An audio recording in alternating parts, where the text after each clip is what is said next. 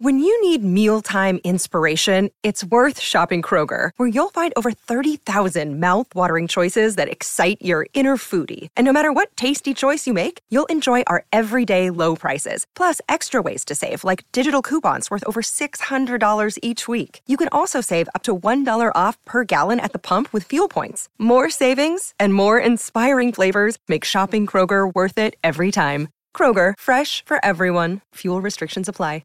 With threats to our nation waiting around every corner, adaptability is more important than ever. When conditions change without notice, quick strategic thinking is crucial. And with obstacles consistently impending, determination is essential in overcoming them. It's this willingness, decisiveness, and resilience that sets Marines apart. With our fighting spirit, we don't just fight battles, we win them. Marines are the constant our nation counts on to fight the unknown. And through adaptable problem solving, we do just that. Learn more at marines.com.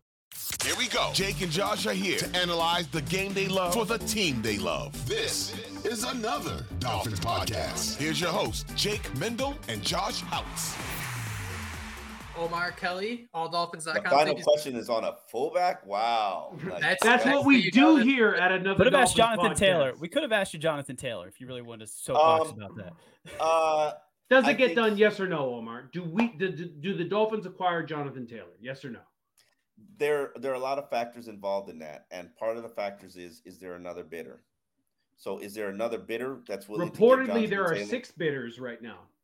That's what Okay. ESPN. That's what ESPN is reporting right now today. As of the time of this recording, ESPN is reporting there are 6 bidders, 6 serious bidders for Jonathan Taylor. I call bull. There might be 2. I'm just telling you what the Twitter streets are saying. Okay, I call bull. 1, there's no team that's going to be out there who's going to break the bank like Steve Ross in terms of what they're going to put on the table. You know Steve Ross got deep pockets, and he is not afraid to spend it. I think my count is at 7 players that he's made the highest paid players at their position. Wow. People throw a bet on it. All you want is him to spend a crazy amount of money, and he does that. That's all I need out of an owner. Which is why, and he loves that perception and reputation because it always gets him a seat at the table. Yeah. So now in this situation, you clearing an agent to go out there and negotiate a deal for his client. You know who their first call is going to be? It's going to be to Steve Ross because he's going to set the bar. Yeah. And he loves that. Absolutely loves that. I know it's fact. And so first you got to get the hurdle of the contract. Everybody's got to jump Miami. Okay, so once everybody decides that they're not getting in a bidding war with Miami, and I don't think that Miami goes drastically too high in a bidding war, then we get to the point where, okay, can you work out the compensation? Indianapolis, you're not getting a first-round pick unless some team is just going to trade for him, and maybe you do get a first-round pick. Maybe Kansas City says, hey, come get you want our first-round pick? Maybe it's a 32nd pick. Who cares? Right. Maybe, but you're not going to get a first-round pick from Miami. I said Jeff Ireland. Mike McDaniel has made a joke on the final draft day. He was like, I'd like to use one of those first-round picks eventually. It would be nice. Right. And I took that quite seriously, and it's true. And on top of that, just so that when I talk about the cap apocalypse, the reason why we're having the cap apocalypse, because you have not used your draft picks. You have not had any. And the draft picks that you have selected, they're kind of whack. So you've got no depth, no cheap players on your roster because you've squandered your draft picks, which is another reason why you trade away your draft picks.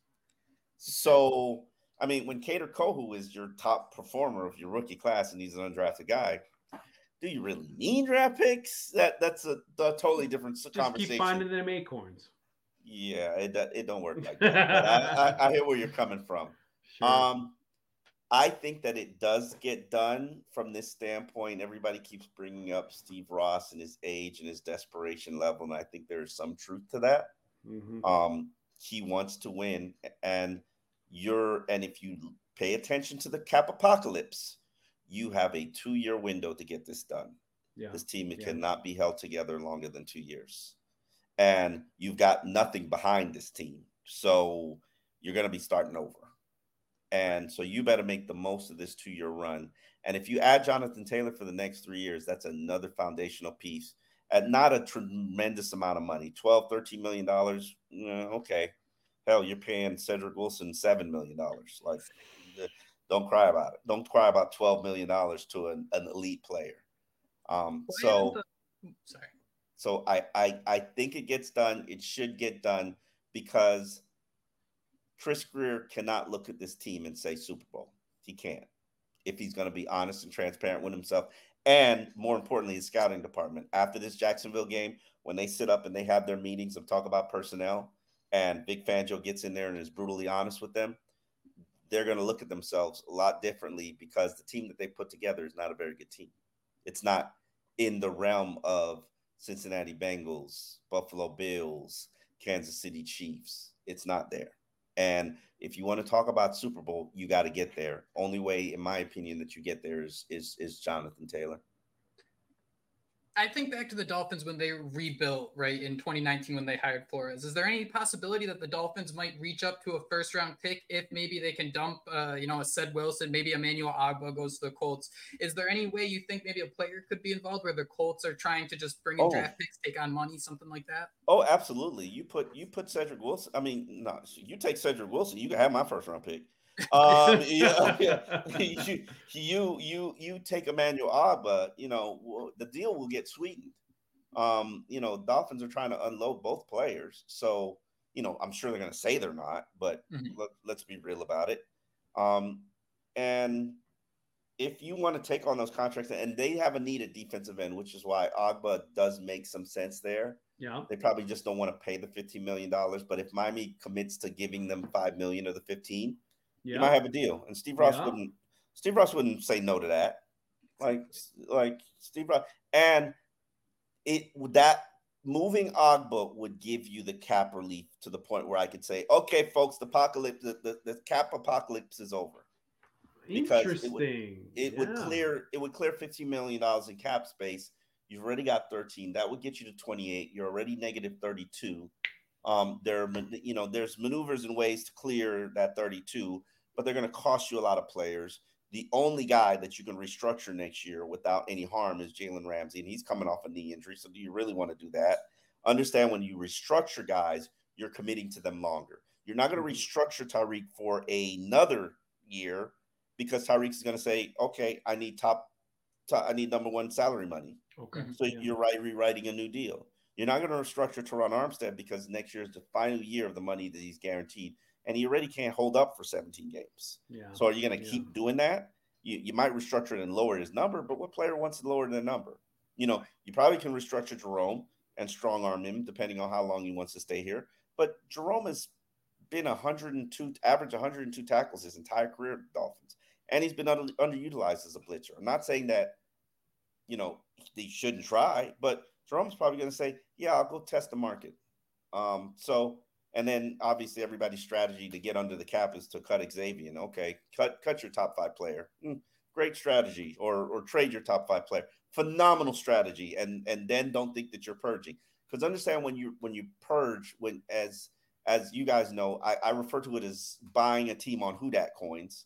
The New Orleans Saints, they finally had to let their roster get purged last year, which is how you ended up with Teron Armstead. All it takes is a 1-year reset. Mm-hmm. And the problem is, when is that reset going to happen for the Dolphins? 24 or 25? We shall see.